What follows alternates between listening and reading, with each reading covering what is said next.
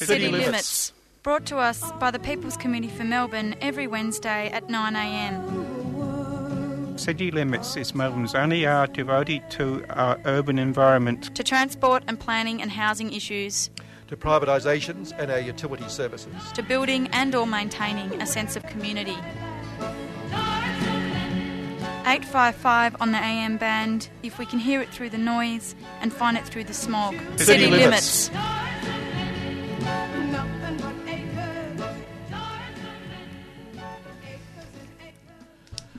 Okay, City Limits, and today on the program we've got me, and we've got Meg Kimber over there. Morning. Yeah, pressing buttons. Eugenia, I don't know where she is today, but she's got AWOL. Yeah, she's got AWOL. What do they do to people who go AWOL? Put them in front of the court, some sort of... In front of the firing squad. Oh, really? Yeah, that's it. Is that a fact? Yeah. Okay, all right. Well, I'm not sure, so we'll just take that on. That used to be the case. Pretty nasty way. Oh. But today we're going to be talking to a couple of people. Sonia Rutherford, a prominent long-term activist in the Western Suburbs, long-term activist all over the place, in fact, in unions, as a member of the Mayday Committee for many, many years and still on it. With her husband Bluey, who was secretary of the Plumbers Union for many years. So they've got a great, I think any people listening to this 3CR know they've got a wonderful background of activity over the years. Yeah. And they've long been campaigners around Broadmeadows area for local community assets and issues. And Sonia's going to talk to us about that fire a couple of weeks ago. We talked to Helen Vandenberg last week about the impact on the environment and waterways, but Sonia's going to talk to us about the impact on the community generally and how we can stop this sort of stuff. And in that vein, we're going to talk to Paddy today about... Paddy Moriarty, of course, is a professor out at Monash in engineering areas, but he researches all sorts of things in energy and transport. And we're going to talk to him about, following up what Helen said last week, and I'm sure what we'll talk to Sonia about, how do we reduce our use of energy and our use of these sort of chemicals and all that sort of stuff. So we're going to discuss with Paddy ways of reducing the sort of waste we produce in our society. That will be interesting. Yeah. I always like having Paddy on the show. Oh, good. Well, he's got a lot of he's got a lot of knowledge about pretty much everything. He has indeed. I feel like any question I throw at him, he's like, well, he's got some kind of an answer. That's right. And as long as you don't know the answer in the first place, you don't know whether he's right or wrong, of course. That's it. That's right. So he sounds very intelligent in that case. I'm going to pour some tea now. Hang on a tick. I'll bring it up to the people who need to hear it. There it is. Click of teapot on Can I cup. have that mug? That's one of my favourite mugs. Is it okay? Yes, yes. The yellow spotty one. My word, you can. Thanks, Kevin. There you are, yellow spotty for you, and pure How do they white allow? for me. I thought that you weren't allowed to have drinks and things in the studio. Shh.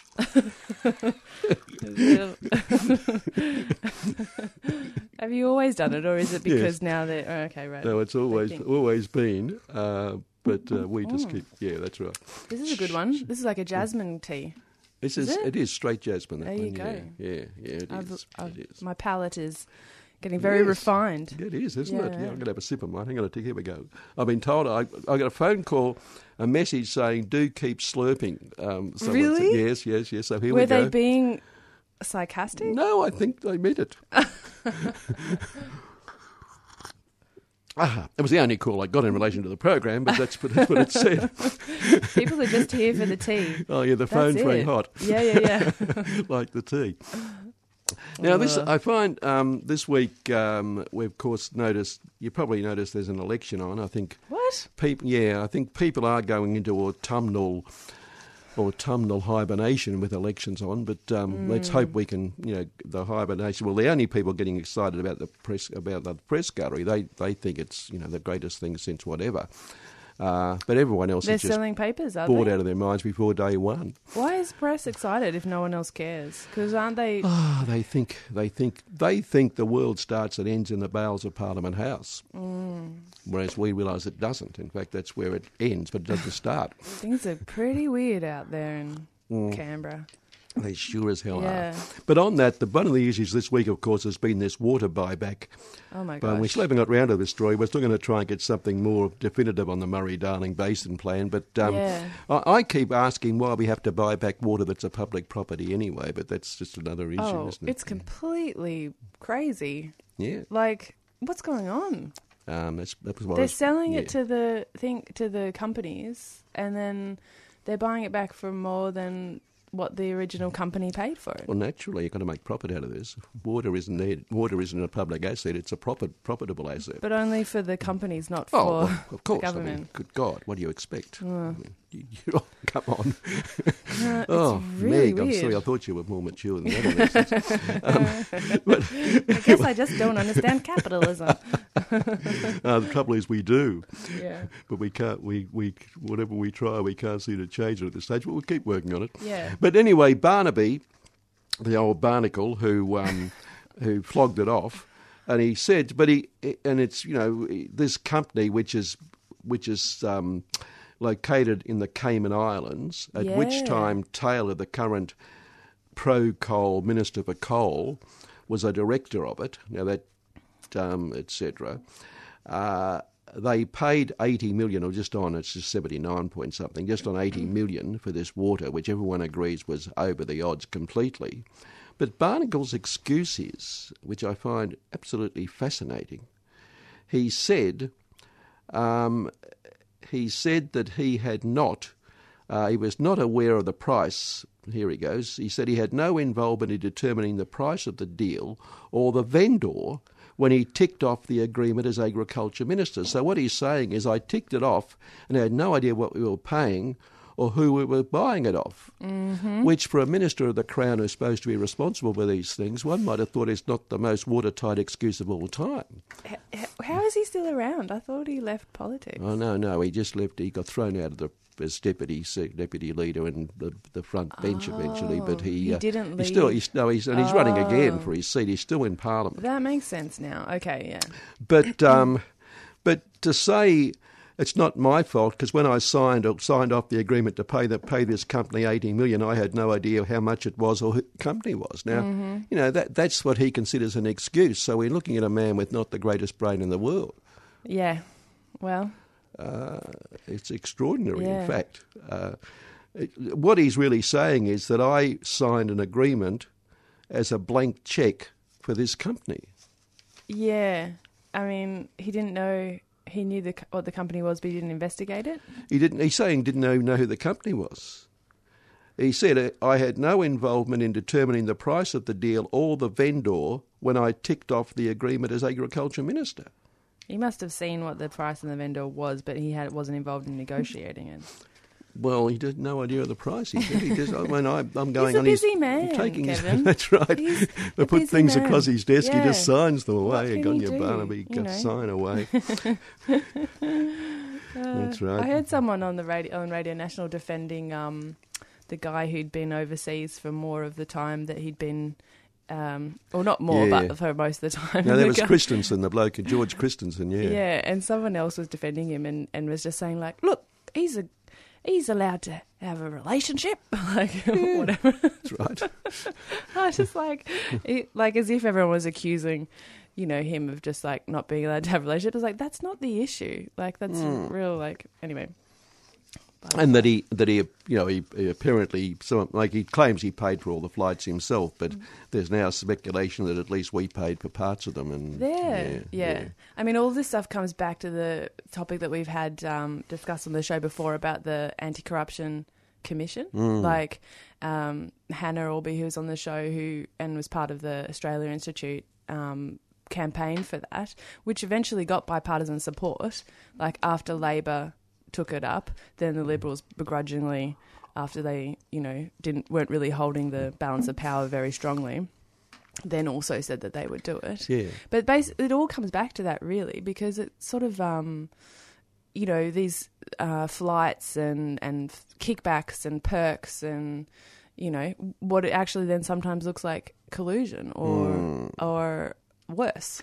Yeah, expenses and travel allowances for pollies are a very broad sort of area for them. And signing off on things to give massive amounts of money to your friends. Yeah. Yeah, that's right. And in fact, we know that in the Basin, Murray-Darling Basin, the commission, Barnaby made some appointments of close friends in the National Party, etc. At the point when it came out that in New South Wales they'd altered the system. Yeah. Yeah. So there we are. But that's the case. I mean, they have to get dragged screaming to these commissions, like the Banking Royal Commission. You know, the government finally had to give in; it had no choice. But also on the Royal Commission into people with disabilities or disability issues, they were dragged kicking and screaming after fighting it for ages. Then when he launched it, there was Morrison in tears saying how much he cared for people with disabilities. I thought, well, you could have got this sorted out a long time ago, Scotty boy. Now, this is an interesting one. Glencore, the big international coal company, was exposed pretty heavily in the Paradise Papers a couple of years ago, those papers that came out showing how companies had tax dodgers all over the world and all that sort of stuff and were avoiding. And the tax office is taking them to court, wanting to using the Paradise Papers as evidence that they owe the government here, trillions of dollars, not quite trillions, but a lot of money. And Glencore's now got a case before the High Court, arguing that in fact the government, the tax office, can't use the Paradise Papers because it breaks the confidentiality between lawyers and clients, because a lot of them are related to their relationship with their lawyers and the advice they got on tax, etc., of how to avoid tax. Okay. But they're not going too well. The High Court's now reserved its decision, but there were some indications in the last week in the case, because Patrick Keane, one of the High Court judges, took issue, I'll read the report, with Glencore's claim that there would be adverse consequences for legal advice if it could not thwart the ATO, that's the tax office. You root your argument in considerations of the due administration of justice, Justice Keane suggested to Glencore's counsel Ian Jackman SC. Is there not a problem that the administration of justice would be a bit of a joke if a court was confined to information that the whole world knows is either wrong or inadequate in coming to its decisions? And he goes on to say, and Virginia Bell, another High Court judge, contested Jackman's claim that the balancing has already been done in favour of legal privilege, saying it was somewhat different when a court was being asked to rule on material which is in the public domain. Keane noted the case relied on by Glencore was not concerned with information known to the whole world that would tend to falsify the determination by a court made in ignorance of it. And toward the end of the day's hearings, Jackman said Glencore would embrace a rule that prevents protected communications from being used against the interests of the person entitled to a secure space. But the Silk again found Justice Keane waiting when he said the refusal to return the documents was reason alone to justify an injunction because there is a threat by the Commissioner to use them otherwise. Justice Keane, even if he uses them to get the actual right result. What? I think I would have to read that slowly to myself. Yeah. Well, what they're really saying is that Glencore's saying that our privilege is being abused and we want an injunction so they can't use these papers against us in a court case. And the court's saying, well, it's already out there. Everyone knows it. The papers were made public. Right, yeah. We can't... Plus, the last comment was, if the papers are used, justice will be served, effectively what he's saying, whereas if we can't use them, justice won't be served. That's really what he was saying. Yeah, it's pretty tricky to ask for something to be out of the public record when it's in the public record and then not to be used against you. That's pretty strange. Well, they're really saying, look, we don't want the evidence against us to be used against us so we can not be found good. That's what they're saying. Well, I'm sure everyone feels like that when they go to court. Oh, yes, there's been many a time. Look, let's take a break and we'll get Sonia Rutherford on the line. We Need to Pay the Rent is a fundraiser for warriors of the Aboriginal resistance featuring the Pretty Littles, Worst Nurse, Ute Root, No Sister, Face, and a heap more. Come join us on Kulin Nation land to give back. It's well overdue. We need to pay the rent. Saturday, May the 18th at the Tote from 4 p.m. Tickets $20. Available from the Tote website, thetotehotel.com. Free or discounted tickets for Aboriginal and Torres Strait Islander people. Contact organisers online to arrange. A 3CR supporter.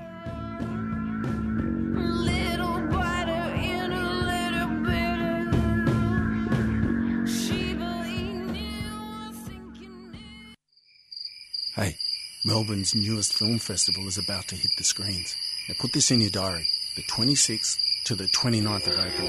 The inaugural Birrarunga Film Festival will showcase Indigenous films from across the globe. An incredible selection of feature films, shorts packages, conversations, and even virtual reality. Now head to www.birraranga.world. That's BIRRARANGA.world and book your tickets. See you at ACME for the most exciting and global Indigenous Film Festival right here in Melbourne. A 3CR supporter.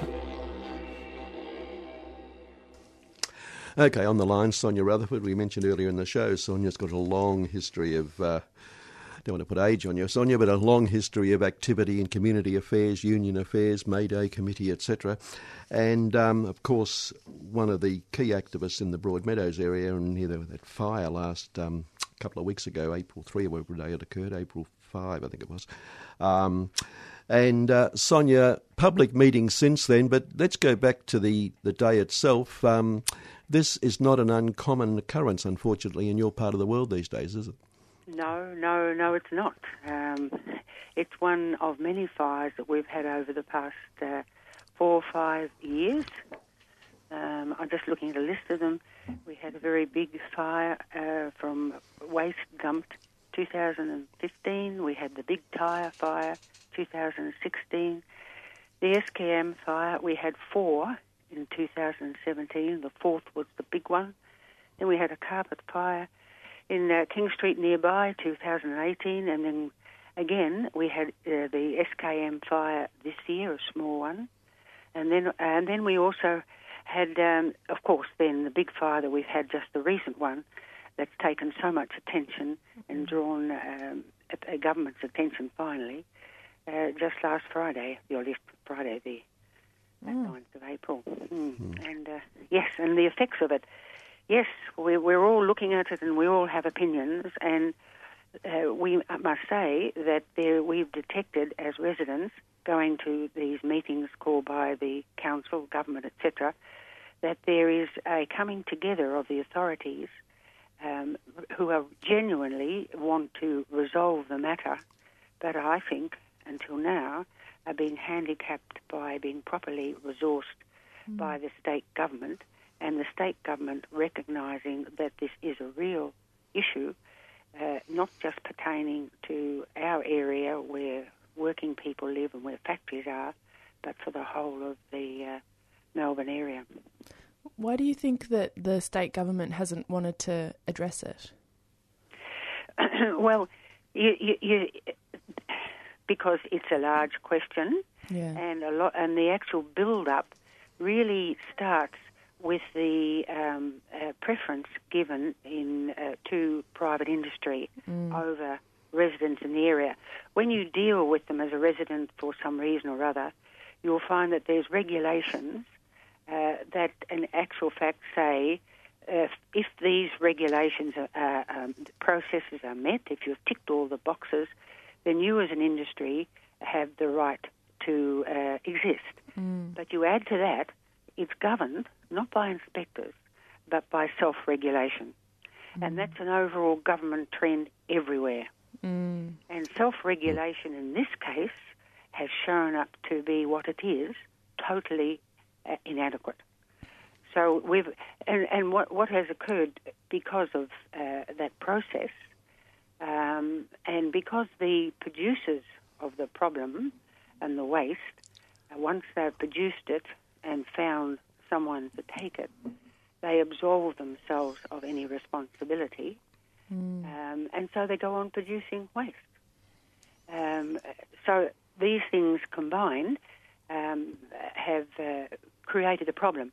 And what's occurred is that the councils, and or if I speak for councils, hands are tied because we've had just this year, Christmas, Bradbury are the people who were responsible for the big fire. They made application to council for a permit and for another warehouse they were intending to extend, now we know, just a few streets away.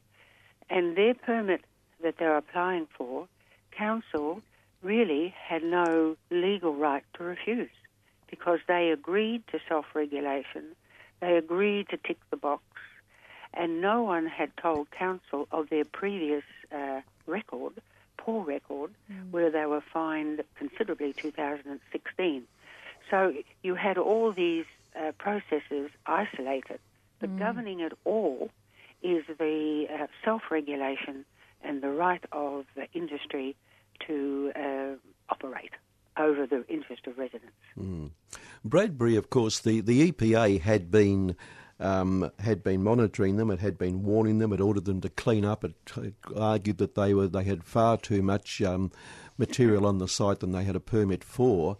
And yet, at a meeting, I heard on the telly report of one of your meetings, the EPA said that they had to give the company time, etc. It seems to me they almost bend over backwards at times to appease the company rather than the community.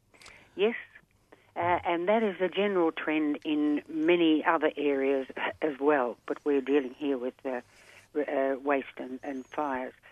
Yes, that is correct. You see, it's ludicrous. I remember seeing a report that EPA went initially in February to one of the what they suspected to be illegal dumps, and they couldn't go in because the gate was locked. I mean, what nonsense. All they need is a good set of bolt cutters the regulation to go in. We've known over the years, Sonia, how to get through gates all right, haven't we? So, but you see, they're hesitant because they have this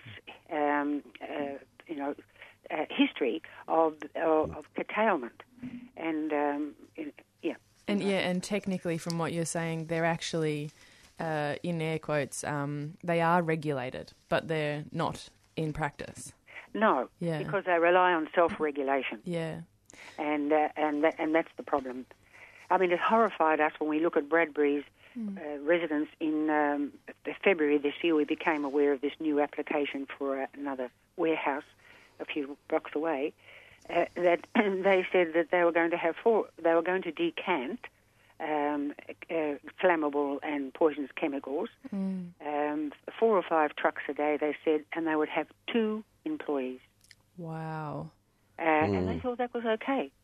And council, we're not quite sure what was going on there, but we were just starting to take this particular one up with them when the fire occurred, and then it all became exposed.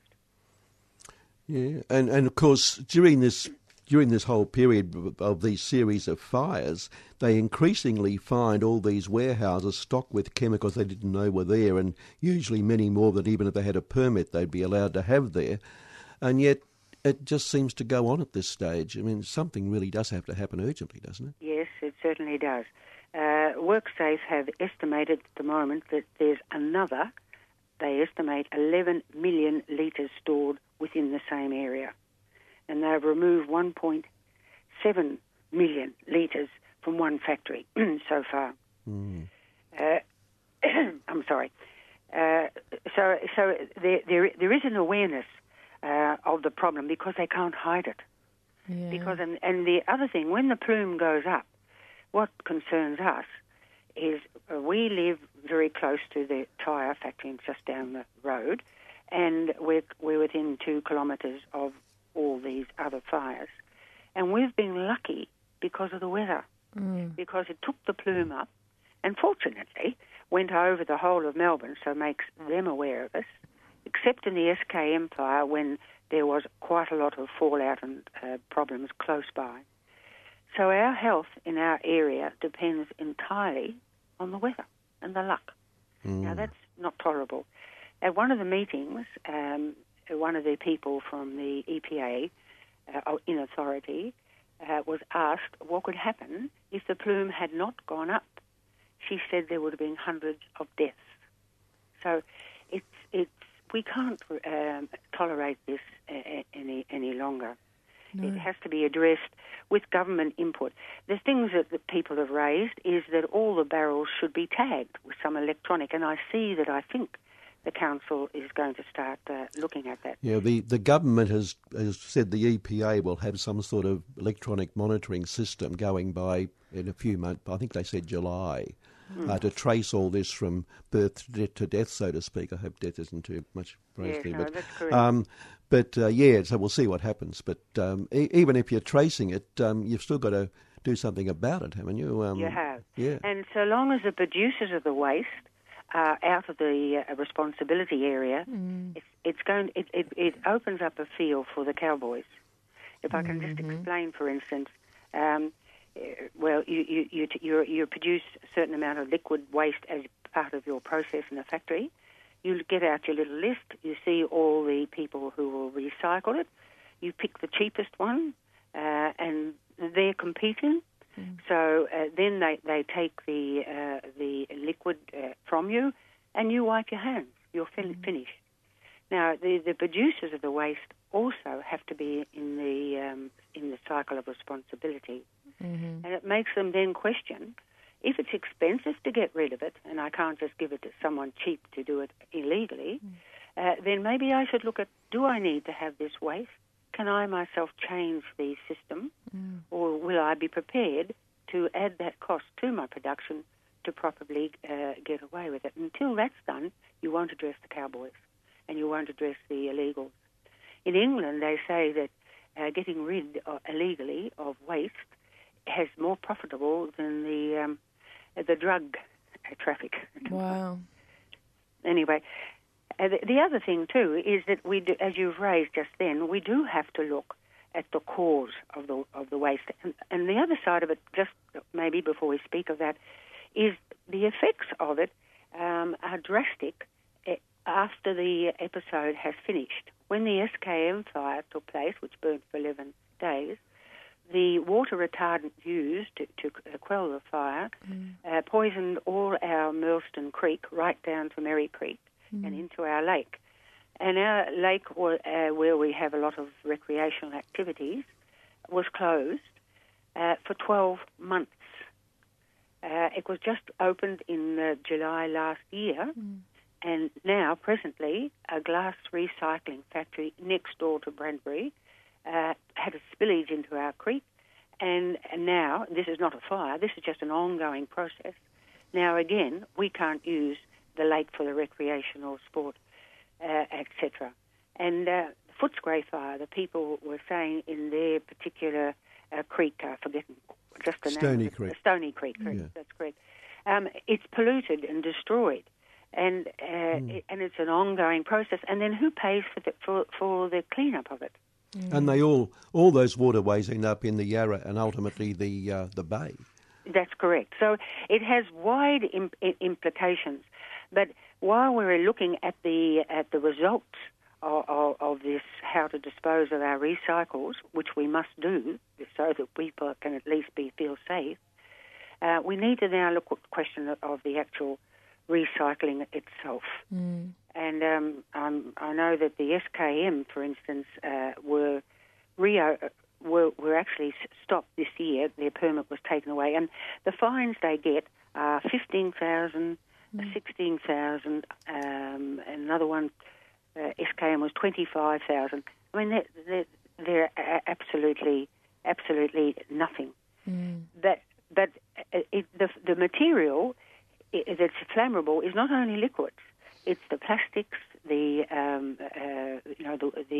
paper, the other waste that goes in generally, and it is all mixed up together. So we have to look at the responsibility of the waste material, and starting with people by not having plastic bags is an awareness, but it's not really the crux of the matter, because the whole of our society depends on people keeping buying.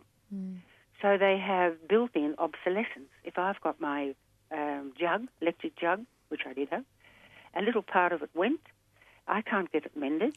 They don't want it mended, so out on the tip it goes. The same with the furniture. The same with my clothing. They put in crook elastic, and you can't wear undies without elastic, so out goes your undies. The clothing industry, they have fashions. You've got to throw this out, etc. So this whole process of creating waste is really a product of how we're organising our society at the moment, and we have to address that. Indeed, after we speak to you today, we're going to be talking to Paddy Moriarty from Monash about this very issue. How do we reduce our use of materials and our use of energy in our society, yeah? Yes. but you're going to have to actually tackle the question of businesses. Because their whole business, the waste is, in actual fact, a product of their process. Yeah. And they don't care because they give you a dress, you throw it out, they make a new one. They don't care about what happens to your dress that they've encouraged you to throw away. And in the case of these stockpiling of materials around the western suburbs, you make a really good point that if the actual cost of getting rid of that waste was actually a burden upon the producer of the waste, then they would think twice about how much waste they actually produce. But as it is, they can sell it to the lowest bidder, and then it's completely out of their hands. Yes. But I was interested that you said that the when you met with the groups, the council, the EPA and things like that, that you felt that they actually did want to change something. Yes. Can you give us an idea of what they're saying? We had a recent meeting, which we really congratulate the authorities in our council for doing. Is that the people who are in the fire brigade, the people in council who are in the regulation, the permit department, given departments, they're generally good people, and they have a job and they want to do it well, and they can see the problems, but they're curtailed by the regulations. But now that the problems are coming to a head, they have the knowledge of what together, collectively, when the fire brigade, the Melbourne Water, EPA, councils get together, they've got a pool of knowledge as to how, first of all, to treat successfully and properly the catastrophes as they occur. And in discussing that, they also throw up ideas as to where the gaps are and where the needs lie. For instance, in the current one, the Bradbury fire, the recovery was very, very efficient because they've had plenty of practice, unfortunately. Yeah. What happened is up in that area they have what they call a wetland, which allows flows, mistaken ones, to actually have a place to go rather than the creek. So when the fire started, the fire brigade did their work, and etc., and others, and the traffic did theirs, and the water people came straight in and blocked off every drain. So while the fire was going, and channeled all the water to go into the wetlands. So we stopped the poison of retardant going down our Millstone Creek. Yeah, Melbourne Water, in fact, said very little would have. They said maybe a little bit would have, but very little would have got into Millstone Creek. Yeah. So they're coming together to act over an incident is actually bringing cohesion and awareness, breaking down that, and so that's good. Now, unfortunately, what's happened with us is that the glass recycling thing next to Sunbury, to Bradbury's, had a spill into Millstone Creek and put E. coli. And we were hoping that the retardant would kill the E. coli at least, but that's just a side. It's ongoing, isn't it? It's an ongoing process, but it's one that needs people to listen to those that have experience and the variety of people, whether it's the fire brigade, whether it's the water people, council, etc.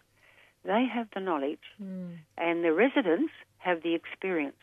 Yep. And collectively, there needs to be, consultation, and the government to actually do something rather than just say, we're aware, etc., a knee-jerk reaction. They actually have to challenge industry for the good of industry in itself. And I can say one other small thing that you don't realise, and I didn't till I was at the meeting. There's, around Bradbury's fire, there are many small businesses. And because of the fire, they have to call on their insurance because they had to send their workers home and there was damage to their property. Now the insurers won't insure them. So the small businesses are now required either to go without insurance or pay $1 million to put in new structure of sprinklers, etc., in case of fire. So the effects are now spreading out beyond the welfare of people. Also, businesses around are being affected, and you wouldn't be aware of these things. Go on. No. I was going to say, you mentioned workers there. The worker injured, directly injured in this when this thing exploded at Bradbury's, was a refugee from Sri Lanka, and I noticed they had lots of other refugees. I mean, is there also a concern about their treatment of workers, exploitation of these sort of refugees? Yes, it's another side effect. It's like the La Crosse fire in town when they had the cladding, and it exposed the landlord's exploitation of students. You know, when they found that there were 20 or 30 living in one unit. I don't know if you remember that, but it did, and exposed that. And what this one has exposed in this fire was that Bradbury was told they had to get rid of 100,000 litres within a certain time. So they, as we understand, I have to say this is listening and etc., they contacted the labour hire, and the labour hire sent out 2 people. The fire started just before 7. Only people, as we understand, at that plant was those 2 people. Amazing. The rest of the workforce didn't come until later. Wow. It raises a whole question of, and that these 2 people, if there's not some other not good aspect to it, if it's just straightforward, they were just taken on. They're desperate for a job. They would be cheap because the company, Bradbury, wants to get the job cleaned up cheap. They would have no experience with handling of liquid. And so even before it explodes, there's health hazards for those workers. Oh, and we've heard again from people who worked in the area, around that area, that speak to people who are. You've got to remember, everyone is being bullied by fear of losing their job. Yeah. Sonia, look, unfortunately we're out of time. We've got to go to our next interview. But no, we could have gone on forever, I think. But look, thanks for your time today, and we'll keep monitoring it with you, and hope that the government does start to listen a lot more to your suburbs. Yes, thank you very much for the opportunity. Well, thanks for coming on, Sonia. It's been wonderful. Okay. Bye. Thank you. Thanks a lot. Sonia Rutherford there, who's a well-known activist. Toby Pascoe, a listener, said in a thing saying Sonia said self-regulation is inadequate. He says self-regulation is fatal demonstrably. And I think that's pretty much the case, unfortunately. Gosh. Yeah, I hope that the fact, like, it's hopeful that Sonia was saying about how the actual fire, water, EPA council and everything and residents all want this to change. Yeah. Maybe they will, but I mean, it'll be interesting to talk to Patty about how we actually deal with the fact that we have so much waste, both domestic and industrial. What a segue to go to Patty. Isn't that good?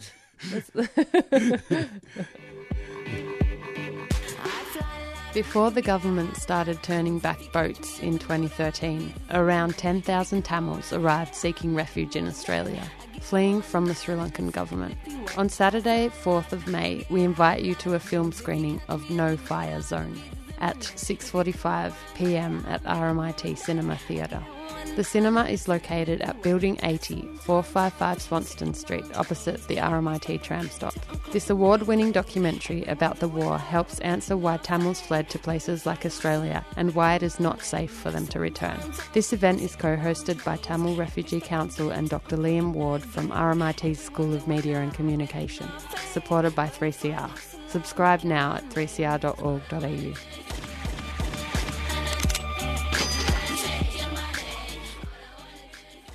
Okay, and we just talked to Sonia Rutherford about the fire out there at the Campbell Field and the dangers involved, and we talked about the need to, in fact, generate less of that material in the first place, etc.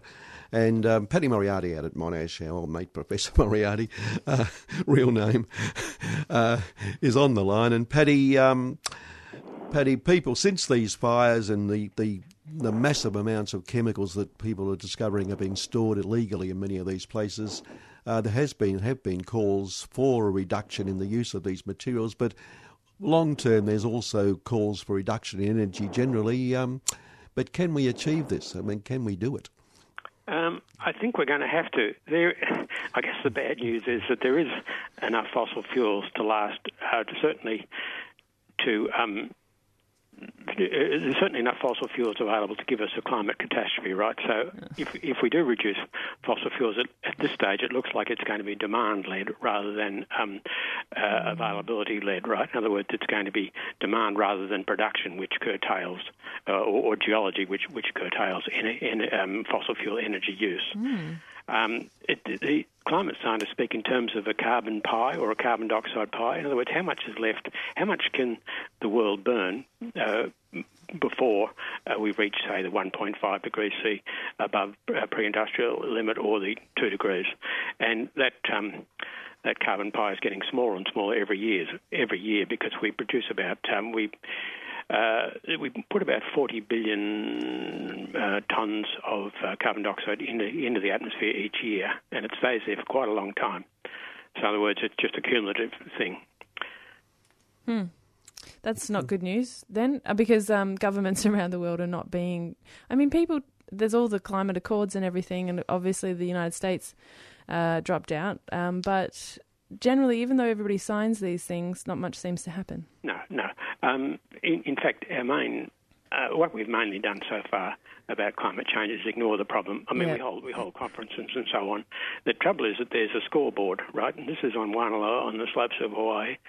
They measure the carbon dioxide concentration of the atmosphere, and since carbon dioxide is well-mixed gas, that's more or less the same as the worldwide one. There are a small difference between the northern and the southern hemisphere, but basically, and that scorecard says that whatever we're talking about, that's going up each year, right? It's now 410 parts a million.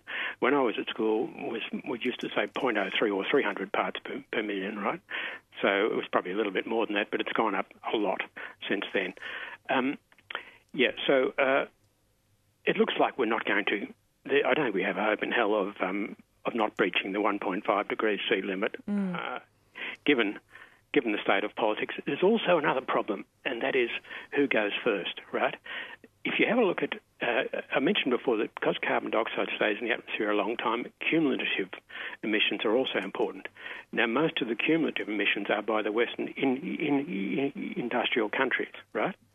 Now, if that was still the case, then it would be very simple. The Western, or formerly industrial countries, you might call them, would have to reduce their emissions the most. But the trouble is today that at one stage, for instance, in 1965, I think about 70% of the emissions, carbon dioxide emissions, were from the OECD. Today, it's 30%. In other words, China's the world's largest emitter, but per capita, it's much less, right? And as far as historical emissions, it's much less. So we can't do it without China, but they're going to say, look, you guys have to reduce the most, which means it's going to be very hard to get an international accord on that, right? I mean, even if the governments were willing, and even if the fossil fuels corporations didn't exist, right? So there's huge problems in getting it. Plus, of course, there's this growth economy that the economy has to be bigger next year than last year, and so on and so on. All this counts against us doing anything. And there's also the factor, isn't there, of lobby groups from industry? Well, that's what I'm saying. And that makes it very difficult. Plus, of course, the governments of Brazil and America, and Poland wants to protect its coal miners, and we want to protect our coal mines, and so on, right? Yeah. Now, poor old Bill Shorten's got a real problem with Adani at the moment, of course. For that very reason, do you appease the South or the North? But it is a major problem. But again, he's saying if Adani meets all the lawful regulations, etc., it's okay. But again, surely we have to start looking at the regulations that can allow something like Adani to go ahead in the current climate. So the question is, what is to be done, right? It looks like we can't meet 1.5 degrees C. It's partly because of the time frame. Even if we did have the solutions, and I think that. I think we do have to move to 100% fossil fuel, but it's not going to be easy. 100% non-fossil fuel, you mean? Yeah, I think you said fossil. That's what I mean. Bill Shorten lives. But it's not going to be easy, and it certainly isn't going to be achieved overnight.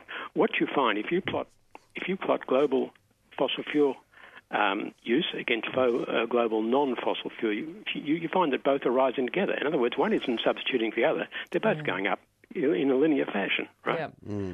So if we stick to this present path, nothing is going to happen. Nothing is going to change. In fact, it could get worse because it's going to get harder and harder to win fossil fuels from the ground. In other words, you've got to transport them further. You've got to spend more energy digging them out than you did before because they're deeper down, or they're thinner seams, or they're non-conventional fuels, or they're in the Arctic, and so on, right? And of course, with climate changing, more and more people are going to want air conditioning and so on. So it's going to be very difficult. What we're doing, as I mentioned the carbon pie before, there is really several inequalities. One is between present people on Earth. There's a factor of 1,000 in terms of kilowatt hours per year consumption of electricity from Eritrea or Ethiopia compared with Iceland or Norway, right? 1,000 times, right? Right. So there's a huge inequality there. There's also intergenerational inequality. We may have... to use up the carbon pie for 1.5 degrees C, we probably have till about 2030, right? In other words, we're going to use it all up. There'll be nothing left for the next succeeding generations, maybe hundreds of them and so on, or thousands of them. So, and it's just very hard to meet that present inequality with the intergenerational inequality and so on, plus the fact that climate change is not the only environmental problem we're looking at, right? So what is to be done? The answer is we have to cut down our energy use enormously, right? In other words, we've got to cut down the amount of energy-using machines we use and the frequency with which we use them and so on, or own them. That's going to have to... So years ago they talked about converge and contract. In other words, we're going to have to move down to the lower energy level of the... to lower energy levels rather than lower energy countries moving up to us, right? In other words, we've got to look at the positive aspects of how they managed with a low energy society. In other words, we have to learn a bit from them rather than vice versa, because high energy lifestyles are not on in the future, right? So we've got to learn about the more creative ways that they managed a low energy society. Yeah.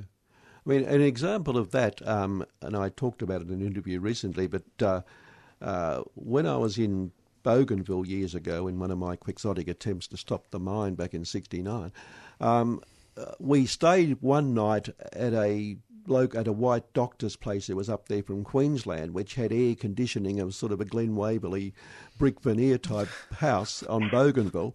Another night we spent in the village of the local member Paul Lapoon. And, of course, the villagers knew exactly how to circulate the air and use the environment without electricity or energy. Well, that's what is called passive solar energy. Now, this is a very interesting term. The term active solar energy refers to some device that you use, right? It's interesting that we use the term passive. In other words, if you have to use your intelligence and open doors or shut doors or open windows or move to this room rather than that room, that's called passive, right? Yeah. Which is exactly the wrong term, because it does take the active participation. Turning on a switch is regarded as active. Doing all these other things is regarded as passive. We just got the wrong term for it, right? Yeah. Yeah, so we're talking about how we go about conserving energy, because what you've raised is needs to be done, but how do we get there? Well, I think the first thing is we're going to have to say the end of economic growth. We're going to have to plan for what, especially a number of economists in Spain and Greece and France are calling degrowth, right? We're going to have to plan for winding down. Now, some people think that low growth will be the new normal, and that is conventional economists are thinking this. As we saw from the last global financial crisis, that's not the way to go. What we want is planned degrowth rather than it just happening, right, because of greed or something, right? So, and energy efficiency, well, if, for instance, with cars, I mean, there's not much point in having energy efficiency if we can't afford to use them anyhow.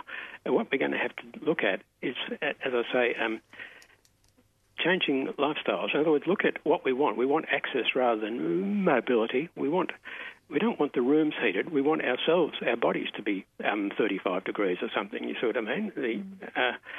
And we have to look at such things as dressing going to work, if anyone does, dressing for climate beforehand rather than, like in many cases, having to put on a jumper when you get to work because the air conditioning is too cold, right? In other words, people wearing suits in a climate which is heating is not a very good idea. Also, going in and out of air-conditioned buildings into the sun and back again, you can't get acclimatised. You can't get acclimatised, which means that, again, you can't tolerate the high temperatures, right? So, in other words, all these lifestyle things have to change. It seems like, are people modelling like what the ideal sort of economy looks like in the future that is not a climate catastrophe, that doesn't impact badly on the climate and the environment? No, a lot of it's just business as usual, which doesn't look like it's going to get us very far, right? This calls for what you might call utopian thinking. In other words, all right, you can call it utopian, but the alternative is worse, right? Is a dystopia. We really need new ideas, and modified business as usual is not going to get us there, and that's all that anyone's talking about at present, right? Well, yeah, because the idea is that if you just keep on making things that are quote-unquote bad more expensive, then people will stop doing it. But what actually happens is that just rich people keep on doing it, and then you have further and further gap between the rich and the poor. Well, as I say, if you have a carbon tax, what you get is a nicer class of energy user, right? Well, that's great, Paddy. But, I think when you truncate or just put into simple terms what industry is really saying, when governments and industry say we must address climate change, but we must also balance it with the impact on the economy. They're really saying is we can't afford to save the world, aren't they? No, because it hurt the economy. The economy has sort of been set aside from humans. I mean, a long time ago, in fact, in Western countries about 30 years ago, there was a divergence between GDP per capita as a welfare measure and what other measures such as the Genuine Progress Indicator, which takes in account of inequality, pollution and so on, right? In other words, that's been going down. But the GDP per capita has still been going up, so who's it for? It's not for the ordinary people. It's a really good question. Yeah. We won't even take it as rhetorical. We know the answer, Paddy. I think most of our listeners would know the answer to that as well. Right. We were talking earlier, of course, about the chemical fires that have been going on and the overstocking of chemicals. Again, the answer to that is just simply to reduce the amount of that you're creating in the first place, isn't it? Yeah, well, we may have to. So one of the... people now talk about a food, water, energy nexus, but it's actually food, water, energy, materials nexus. In other words, it takes water to get energy, it takes energy to get water, it takes energy to get food, and so on and so on. And materials, for instance, the amount of energy needed to get a kilogram of refined copper is going up now, right? In other words, what we do is we look for the cheapest, for the best the highest grade ores in the world, those that are, the highest percentage copper in the ore, and those that are closest to the surface, and so on. And we use them up, and eventually you get to the stage where you have to dig deeper, or it's the wrong type of ore, and so on, where it's harder to chemically separate and this sort of thing. So not only are we having problems getting if we move to renewable energy, keeping present energy levels, but we're going to have to use an increasing amount to dig up necessary metals. One researcher actually suggested that with copper, because copper is a long-lasting element, we do tend to recycle it, and there should be quotas on each country. In other words, we should try to move to everybody having the same amount of copper stock per capita, right? Because it's a reasonably scarce element. So that's another way of thinking about especially scarce materials. Things like aluminium is not a scarcity, it's just that it takes a lot of energy to produce refined aluminium and so on. Yeah, the other thing about materials and things is that this idea that recycling effectively deals with the waste material, when in reality we know now, because China has just recently refused to keep on taking the waste of the world, that in actual fact what happens is that it just distances the producers from the outcomes of where their waste ends up. Exactly, yeah. So and another thing is that, with using materials more efficiently, this is very interesting. With say platinum in three-way catalytic converters, they're trying to get as small amount of platinum per converter as possible. The trouble is when you use a small amount, it's not worth recycling. Right. And also, see, if demand for some element is growing fast, recycling won't cover it. You still need new material. Yeah. Recycling is not new. About 95% of the gold in the world is still being recycled, right? People don't throw it away much, right? There's no point checking your neighbour's garbage cans and look for ingots of gold. You won't find it. I'm going to have to stop doing that then. Yeah, you've just shattered my day, Paddy. I'm going to stop doing it now. Because originally the idea with China was that they were accepting the waste because then sort of like backyard scavengers could sort of take things apart and pull out usable materials and reuse them. But China now has their own economy and of like resources that they want to get in a different way, and they don't want the waste products from those. Yeah, it's the materials. same as a ship breaking, which is another pretty dirty. In India, and Bangladesh, yeah. Yeah, we're going to have to go, Paddy, but we'll certainly talk to you again shortly. Thanks for your time today, obviously. Thank you. Yeah. Okay. Thanks. Bye then. Okay. Bye. Paddy Moriarty, Professor Moriarty out at Monash, and just took a couple minutes to say next week, Meg, it's May Day, May 1, our next program. Yes, indeed. And 3CR for the day will be doing May Day programming all day. We get to be part of a special... And we're part of it, so yeah. Yeah. We're talking to some union folks. We'll do some industrial transport stuff next week. John McPherson will be in. We'll certainly relate it to May Day and industrial issues, yeah. Sounds good.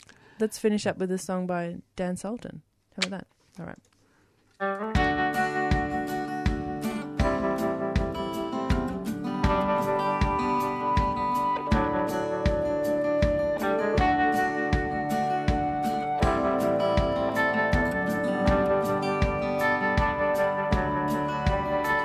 Well, I walked in here off the dirty mile, swaggered in with a prison style, aching bones and dirty feet, in need of a bed and something to eat.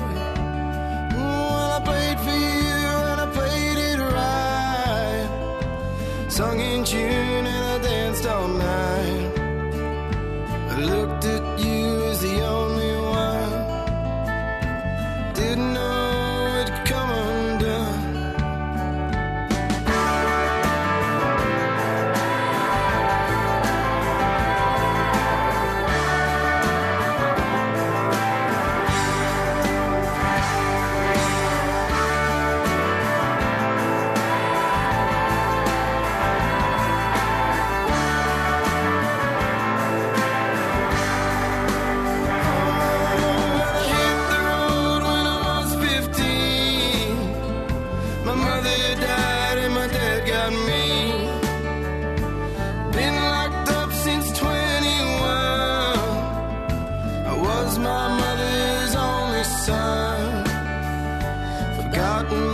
From the early days, but I remember what she used to say.